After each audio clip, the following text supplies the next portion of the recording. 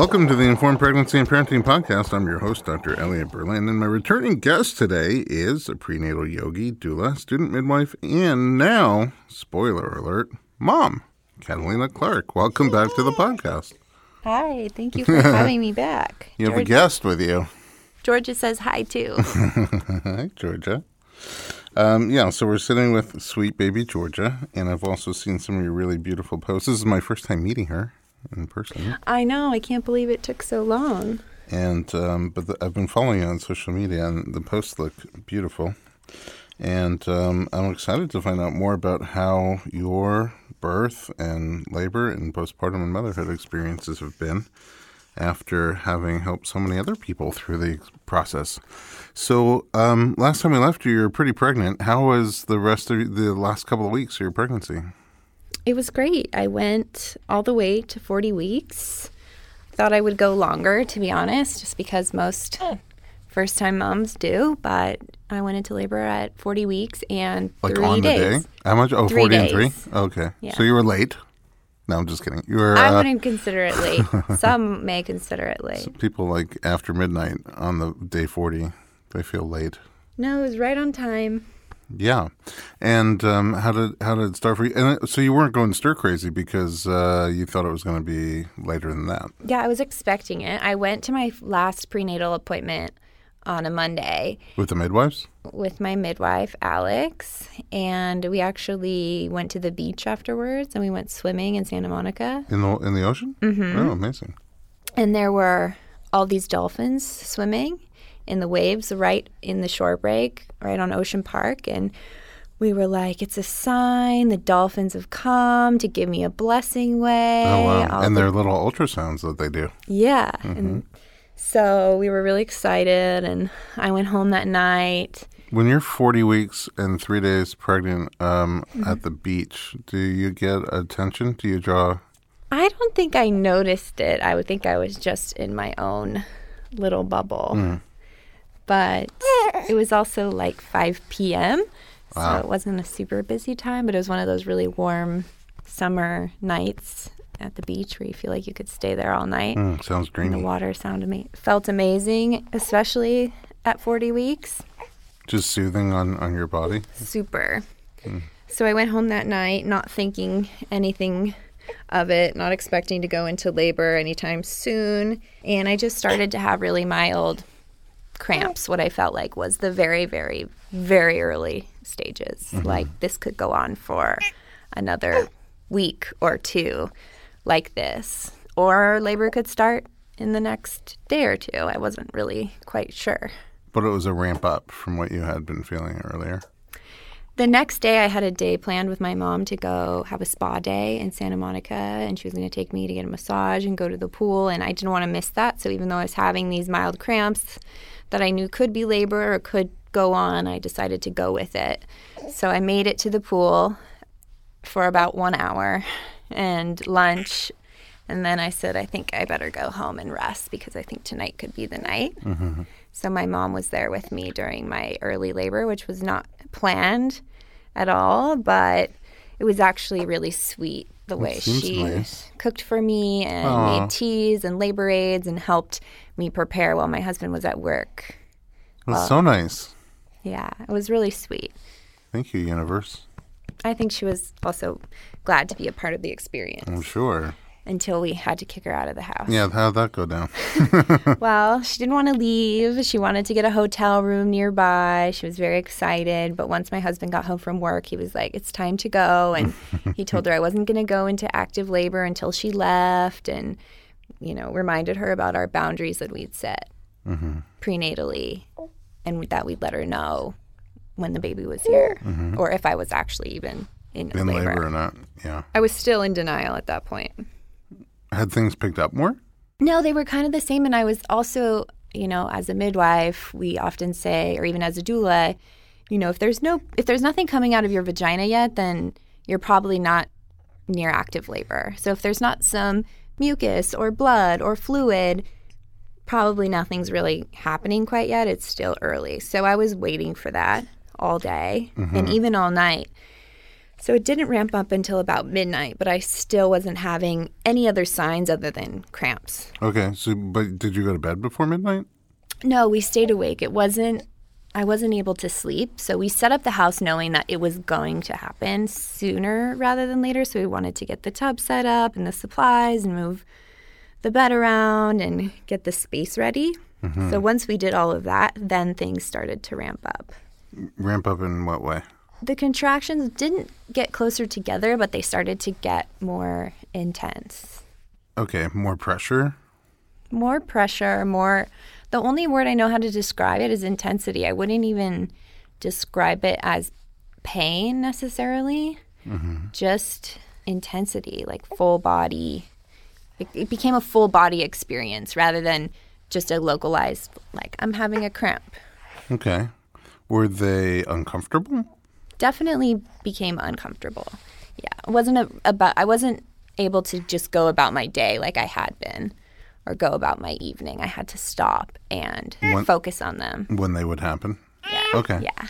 And do you remember how far apart they were? Ooh, hey, baby. I remember the moment when I kind of informed the rest of my birth team that something was happening, my doula and the birth photographer.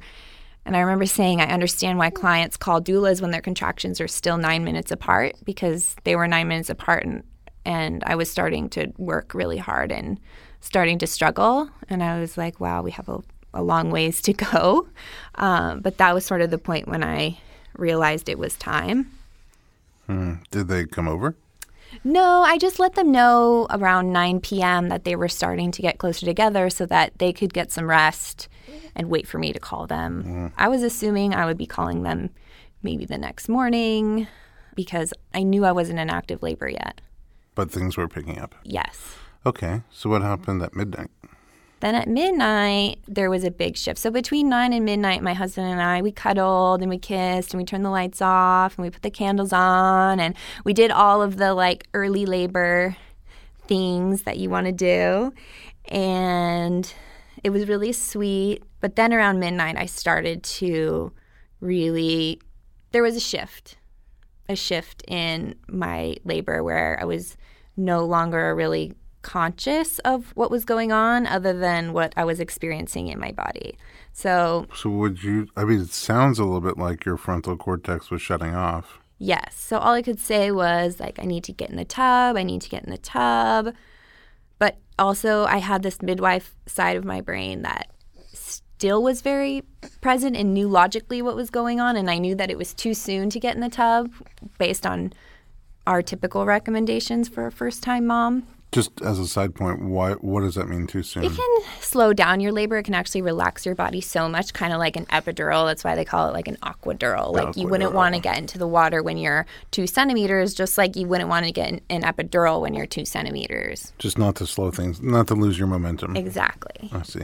Exactly. So the midwife part of your brain, I guess so ingrained from just seeing it and doing it over and over again. Exactly. Is saying don't get in the tub, but your body's sort of like, the tub sounds nice right now. Yes. So my husband panics, basically, and frantically tries to set up the tub, even though he had no idea what he was doing. And usually the midwives set it up when they get there because there's plenty of time for a first-time mom, but he's trying to help me, basically.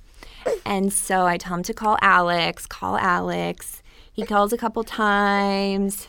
She happens to just not pick up the phone, so that makes him to panic even more.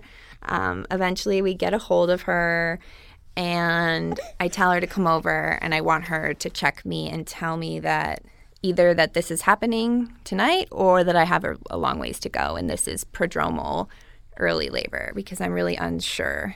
So she does. She checks me and she says, no, this is happening. You do have you have quite a ways to go, but your body's opening. Everything feels soft. The baby still has a ways to come down. And she just kind of, without telling me how dilated I was, she gives me like an idea of the landscape of what we're looking at and how my body is doing. Does that satisfy your thirst for knowledge? Yeah, it did. And she reassured me that she also felt the need to get in the tub pretty early on in her labor and that it really helped her. And she encouraged me to get in the tub if that's what I wanted to do. Yeah. So I did, and Ben, my husband, was very tired because he had worked until like 3 a.m. the night before that and had worked a full day that day. So he was exhausted, and we weren't sure if we were going to bring our doula on or not. She kind of was like on standby because we wanted to do it on our own, but we were open to the idea of having her there as well if we needed her. Okay. So eventually Alex looked at me and was like, doula time. yeah, why don't we call her so that Ben can take a nap and rest and we can work together. That makes sense. And I'm really glad we did call her. So she came over around 3 or 4 in the morning so that Ben could take a nap and that she could be with me. And I labored in and out of the tub all of that time. Did the tub feel like you wanted it to? I did. I really was able to relax in the tub. I wouldn't say it took away the pain, but definitely in between contractions, it's really helpful to float and relax and just release your body into the water. Like reset before the next one? Exactly. Yeah, so that felt great. It felt great to move around in the water, too. It felt easier on my body than trying to move around in a bed or standing or leaning. On land? Yeah, better than on land. Absolutely. So by that point in the morning, around 4 to 5 a.m., I really wanted Alex to check me again. I was getting tired and I needed to know that there was progress. I didn't want to know how dilated I was still. So she checked me and she said, you're opening beautifully and your baby's come down much lower and there's a lot of progress. You're doing great. So I kept just continuing to do what I was doing. And then about an hour or two later, around maybe 6 or 7 a.m., I started to feel the shift and feel more pressure. Not like I was ready to push, but just a lot of pressure and a lot more intensity. So that's when I checked myself. I see. And at that point, all I felt was what we call a lip of cervix, which pretty much means you're like 9 to 9.5 centimeters, where you can only feel a small rim of cervix in the front, and the rest is all the baby's head, nice and low. So I felt that, and I looked at my midwife, and I was like, is that what you felt? Is that what you felt? And she was just like, yeah, sure. She just trusted that I knew what I was feeling. And so that was extremely encouraging. My water still hadn't Why at that point did you choose to check yourself versus have Alex check you? I think she recommended it. She was like, why don't you try and check yourself and see what you feel? Because I was in the tub, and it's quite easy to check yourself, especially when you're squatting in the tub. Mm-hmm. And I think she knew the baby was low enough that I would be able to feel her. If you try to check yourself too early, sometimes it's really hard to even reach or feel. So that was super encouraging. My water hadn't broken at that point, and so as a midwife, knowing that her head was that low and there was just this bit of cervix left, I knew that if my water were to break on its own, it would really help things to move along, or if they broke my water, it might help. Mm-hmm. So I asked them to break my water, which I wasn't expecting to do, but at that point I just wanted anything that would help move things along at the end because I was getting tired. And so they did. They broke my water. And within about an hour, I was fully dilated. But I wasn't feeling that overwhelming urge to push that people describe, or that we describe as midwives waiting for the natural urge to push, waiting to hear sounds like you're grunting or pooping. So I waited it out, which... Are you still in the tub? No, I was out of the tub, and I was laying on my side with a peanut ball in between my knees, which really helps with the final rotation and descent of the baby. Even we usually use it if people have a baby that's malpositioned, like posterior or transverse and not coming down. But for me, it just helped her to come down and get rid of just that little last bit of cervix. Yeah, peanut ball, for anybody who doesn't know, is sort of like a yoga ball, exercise ball, but it's a little bit more oblong, and it has an indentation in the middle that you can kind of wrap your leg around. Yeah, it looks like a peanut. And it looks like a giant peanut. So typically in the hospital, when you're 10 centimeters, I find with my clients that doctors will encourage you to start pushing. But it was important to me. And even in midwifery, we sometimes a mom is ready to push at 10 centimeters, and sometimes we wait for that like primal urge to push. Mm-hmm. So I got to 10 centimeters and then waited to labor down. And it took about an hour before I basically turned to my doula and said, get the stool, I'm ready to push. So it was a very kind of like lucid moment that I remember, as opposed to the sort of ethereal, otherworldly experience of the labor. So my midwife grabbed the squatty potty from my bathroom, and we set up a squatting, basically birthing stool in my bedroom, and I squatted while sitting on the squatty potty with my doula with her arms behind me, holding me up. She was your stool. Yeah, exactly. So I leaned back on her. She held me up, and my husband Ben was sitting in front of me ready to catch her. And as soon as I started pushing, she started to crown really quickly. So I think I attribute that to waiting to push. Oh, yeah. Instead of pushing just because you were 10 centimeters. Yeah, exactly. So until she had come down, and pushing was definitely an unconscious feeling. Like I didn't even try to push. My body just pushed for me. Wow, that's really cool. Yeah, I found it. That was the most surprising thing, I think, from labor is you don't really feel the urge to push. The urge to push just happens to you. At least it did for me. And so I pushed, and she came, rocked up and back a few times. Meaning you could see your head, feel it start coming out, and then it would come back inside. Right, rocking under the pubic bone. And then she crowned and stayed there for a few minutes and was pushing and pushing and pushing, and her head was just kind of staying there, which usually, it comes quite quickly in the end, but her head was coming really slow.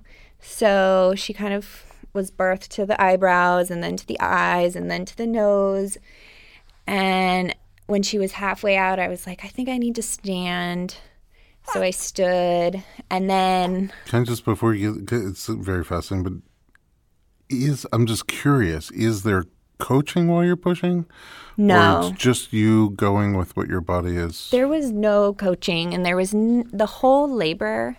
I was very clear and assertive and demanding about what I wanted and what I didn't want. So I kind of just bossed everyone around, and it worked for us because, I was surrounded by all of my best friends and midwives. So they knew what I wanted and what I didn't want, and I felt so comfortable around them that I could just be myself and tell them what I wanted or what I didn't want. That's ideal. Exactly. And you didn't want coaching? It's not that I didn't, but I didn't need it. Everything was just kind of flowing intuitively, and I was very aware of everything that was going on. So when you felt your body pushing, you just went with it? When you were done, you stopped? You didn't really... Exactly. Okay. So when I was having a contraction, I would push, and then in between, I would rest. And then at a certain point, I felt like I needed to stand. So I stood, and then I started lunging on a stool. And as I'm still trying to birth her head, and we try a bunch of different birthing positions, at this point, it's not clear to me quite yet what's going on, but I think it's becoming more clear to the midwives that she was not small. Oh. And that she was most likely presenting with what's called a shoulder dystocia, which is considered an obstetric emergency where the baby's anterior shoulder is stuck on the pubic bone. And it's not able to birth without usually some kind of assistance or changing positions, changing the shape of the pelvis like I was doing. Naturally on your own. Right, by squatting. Getting up and lunging. Exactly, squatting, standing, You didn't lunging. even know the shoulder was stuck. You felt in your body, I need to move positions. Yeah, exactly. So after her head was out for about a minute, the midwives had to go in with their hand and actually release her shoulder from over my pubic bone. Wow. So... Did you know that that's what they were doing? Yeah. Was it painful? I don't remember it being any more painful than... What was already going on? What was already going on. Was it scary for you? It wasn't scary for me in that moment because I think I had a lot of adrenaline, and I trusted that she was going to be okay. Have you, as a midwife, been in your midwife experience, your training along the way, had you been to dystocias before? That was my first shoulder Yours dystocia. was your first shoulder dystocia. Yeah. Okay. So when I was pushing, I had a mirror down below me so I could see her crowning. And at the time, I didn't think anything of it or notice it. But looking back at photos and from what the midwives told me, that her scalp was white. Mm-hmm. So when the scalp is white, that means that oxygenated blood is not perfusing. A pink scalp or a purple scalp or a blue scalp is more ideal than white. Because you see blood flowing through it. Exactly. So her head comes out and she has a cord around the neck, which is not concerning to me at all because I know that she's getting oxygen through her cord. But then as they release the shoulders, she comes out and she's completely floppy and white with no muscle tone, and she doesn't take a breath right away. And then following her body was a bunch of meconium stained fluid, which we didn't see previously because whatever fluid was in the front when they broke my water did not have meconium in it. Okay. So she comes out while I'm standing, and they put her under my legs and hand her to, they don't really hand her to my husband, but they attempt to. But because she's not breathing, we immediately go to the bed, and she lies, Georgia, on my chest with the placenta still attached, and they immediately start breathing for her, doing rescue breaths or neonatal resuscitation. And so for about 3 minutes, they are working on her to get her to breathe. She has a heart rate the whole time. She has a good pulse the whole time. Exactly. So they didn't need to do chest compressions. We did call the paramedics just in case, because she had the shoulder dystocia and resuscitation and meconium. But the first thing I said when the midwife said to call the paramedics to our assistant was, if she's breathing by the time they get here, I'm not going to let them take her. Okay. So that was really important to me. So you're still thinking pretty rationally. Yeah. And we're calling her name. We're asking her to come into her body and telling her how happy we are to see her and touching her and trying to stimulate her while the midwife is breathing for her. And I've seen that before, so I was wondering. That didn't scare me. Right. So I've been lucky, but also not lucky to have been to several resuscitations. But as a midwife, the truth is that's the reason why they're there. And it's why we have the training that we have. Is we're not there for the perfect butter births, like we call them, that happen super smoothly. And in those births, you really don't even need a midwife. But we're there when you're there for there the just in case complications and just in case. And this is why midwives are so good at what they do, is because they're trained for these exact situations. And the way that they're dealt with are so much different than in a hospital setting. We were never separated. Her umbilical cord was kept intact, so her heart rate was fine. And, it's just done in a much more conscious way instead of separating mom and baby and not knowing what's going on. So I knew exactly what was going on the entire time. She never left my side. And we were able to send the paramedics away because by about 5 minutes, she was breathing and everything was normal. Wow. Yeah. See, I didn't know your birth story until just now. Yeah, it was, definitely an initiation. And I had a lot of fear of like the doula curse or midwife curse of having a really hard birth or not having the birth that you wanted, having to go to the hospital, having to have a C-section. So those were things that I was kind of preparing myself for. Like maybe that's going to be my lesson, is I'm not going to get my dream home birth that I've been planning for all these years.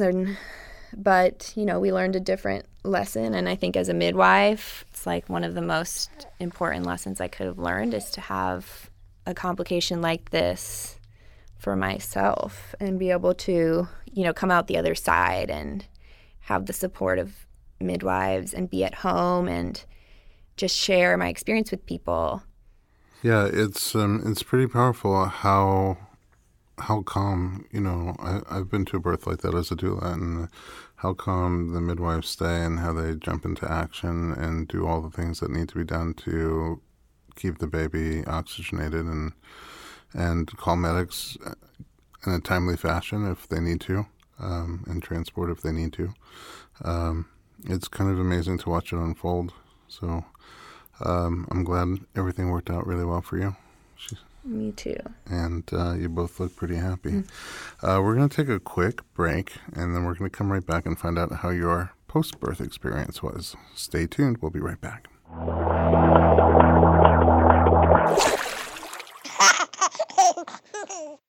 Hey everyone, it's Dr. Berlin, and I want to talk to you about something that is close to my heart. Literally. Omega-3. It's a crucial nutrient that's sadly overlooked. With 95% of women deficient, Needed, the supplement brand I trust, created their brand new Omega-3 soft gels. Designed by perinatal experts, they support you and your baby's well-being from fertility to pregnancy and beyond. Unlike other brands, Needed's Omega-3 is sustainable, pesticide-free, and third-party tested for purity. Plus, my favorite, it has a milder taste and smell, perfect for sensitive mamas. Don't wait. Visit thisisneeded.com and use code BERLIN to get 20% off your initial order. Experience the needed difference, consciously crafted for your health and the planet.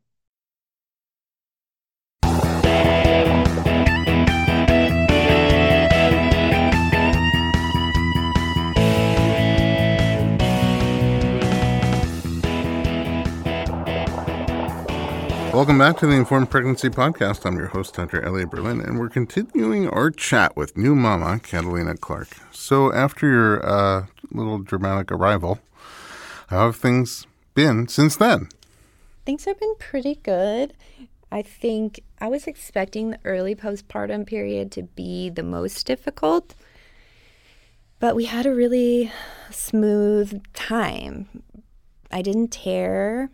My milk came in right away. That's interesting, too, with the dystocia that you didn't tear and they had to reach in and kind of move the shoulder. Yeah, and she was 10 pounds. Wow. 9-12, so I'm adding a little bit. But almost 10 pounds on your due date, 10. essentially. Yeah. So was she tall? You're tall. She was 22 inches and 9-12. So wow. She was a big girl, and we didn't know going in. I didn't have any growth scans or anything like that, so I didn't know quite how big she was. The midwife's hands obviously felt her and knew that she wasn't going to be small. Mm-hmm. But I was also... Did they share that with you?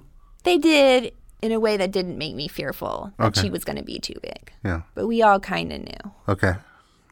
So then my milk came in right away, and she latched and nursed really easily. She never lost any weight either. She just kept growing.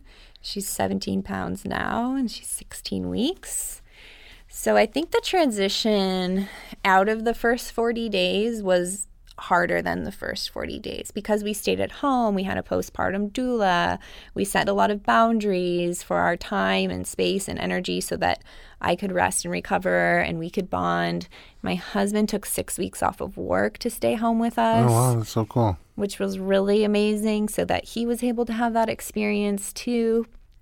I think the hardest part for us now is sort of reintegrating back into the world together and trying to go back to midwifery school, go back to births, go back to How do you do that life. With a baby? So far, I've been bringing her everywhere I go. Wow. Unfortunately, she doesn't take a bottle, which is another struggle that we've had. You're the source. Yes. So we go everywhere together all the time. And I love it. However, it would be nice at times to get a little break to recharge myself so that I could be there for her and have more energy and just fill up my cup. It sounds like your physical recovery was pretty good. Yes. I think, it's definitely mental, trying to not bounce back, but kind of, the expectation of being able to do everything that you did before, now just with a baby and thinking, oh, it's so easy. I can just take her everywhere I go and everything's the same. But the truth is, I'm not sleeping as much as I was, and I'm feeding another person from my body. So it's like my energy source is Well, depleted. Drained. Yeah. Yeah, so It's incredible that, pregnancy itself is physically challenging, and then birth is such a big physical challenge, and then it just seems like you should get a little time to go on vacation, and instead it's that like, would be nice. right, you jump right into the even more challenging, in some ways, part of the constant need to now manually take care of your baby instead of the autopilot that was happening. Yeah, I did a lot of self-care prenatally, which is something that I'm trying to maintain postpartum. I'm not doing it as often as I was doing it prenatally, but doing things like chiropractic and acupuncture. I'm not even trying to plug you right now. Seriously. Doing prenatal, well, not prenatal massage anymore, just massage. I'm still in like Postnatal. Prenatal brain. Yeah, forever postnatal massage, yoga, being active, those sorts of things, which are harder to do, and I'm not doing them as often, but when I do them, I feel much better. And you bring her with you when you go to those appointments? So far, or I'm able to have somebody come to the house or a friend come with me to the appointment so they can watch her while I go into the appointment. Mm-hmm. Yeah. We have some moms that come in pairs. Yeah. So asking for support from friends has been really amazing. Asking for help from people that you wouldn't normally ask for help, or accepting help from people who you normally wouldn't accept help from. Mm-hmm. In the moments after your birth, once everything was okay with the baby, how was the immediate after-birth care for you? You mean with the midwives? Yeah. It was beautiful. I think it took me a while to sort of have that like aha moment of bonding and love for her. It was like I was kind of coming down from like a night of getting really high. I don't know how else to explain it. But basically after birth, the midwives just leave you alone for the most part. I mean, they were checking in on Georgia and I. Oh, I forgot to mention that I also hemorrhaged. Oops. Mm-hmm. So afterwards. But could anybody be focused on you while they were resuscitating the baby? Yeah, so it kind of happened all at the same time. As soon as she started breathing again, they kind of jumped their focus back to me, and the placenta was getting ready to come, and we thought I was pushing out the placenta, but what I had pushed out was a very large clot. Oh, clot? Ooh. That splattered all over everybody in the walls and everything. So at that point, they gave me a shot of Pitocin, which I didn't want, and I told my midwife I didn't want it, and she kind of looked at me and was just like, Kat, we need to take care of your baby and you at the same time. Please take this Pitocin so that we don't have to worry about you bleeding right now. Mm-hmm. So it was sort of something I did knowing, as a midwife, knowing you want to mitigate your risks when you're dealing with two complications at the same exact time. Mm-hmm. So giving me that shot of Pitocin stopped my bleeding, and then we could just enjoy the postpartum experience. And did you feel the Pitocin having its effect on your uterus?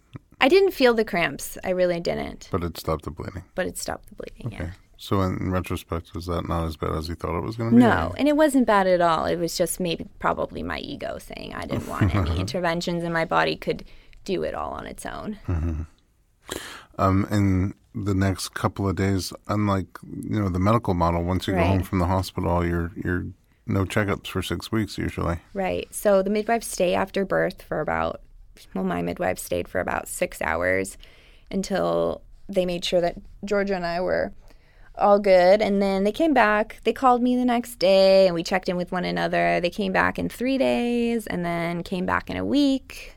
And then we met again around 4 to 6 weeks. So we had about 3 checkups, and I was always in touch with them with any questions or concerns that I had. But we had a pretty easy transition. It just came very intuitively, and we didn't have any postpartum complications. Did you not leave the house really for 40 days? Yeah, we didn't leave the house. You're supposed to, and I'm saying supposed to in quotes, yeah, you're supposed to go to the pediatrician after a home birth within the first week.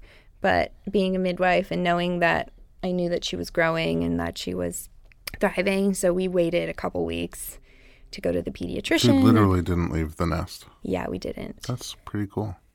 Yeah. Did it seem to go by quickly or slowly? At the time, it felt like it went by slowly, and I was getting a little bit stir crazy. And looking back now, it seems like it went by so fast, and I would like to go back to that time now. Yeah, I would like to also, but he's 14 years old now. Yeah. It goes by really fast. Thank you very much for joining me and for being here and for having me play a tiny role in your big journey. It was amazing to work with you. Thank you so much. And thanks for bringing baby Georgia here. And, not a plug, but I think if I hadn't gotten so much chiropractic and massage and yoga and all of the things that I did, I shudder to think how her birth would have gone if my body wasn't in its peak performance state going into labor. I think I got an adjustment on Friday before she delivered. So I think even though she was large for my pelvis, if I hadn't gotten all that body work done. Well, so I just wrote an article and did a podcast on the function of the pelvis and how a large baby can come through a small pelvis if it's functional. Yeah. And that's exactly what we're going for. I can't think of a better way to end. Right. Except where can we find you online? You can find me on my Instagram at catalina.clark. Awesome. And at home, thanks for listening to the Informed Pregnancy Podcast. We love your feedback and your suggestions. For more pregnancy and parenting media, connect with us on Instagram or Twitter at Dr. Berlin, DOCTOR Berlin, or at informedpregnancy.com.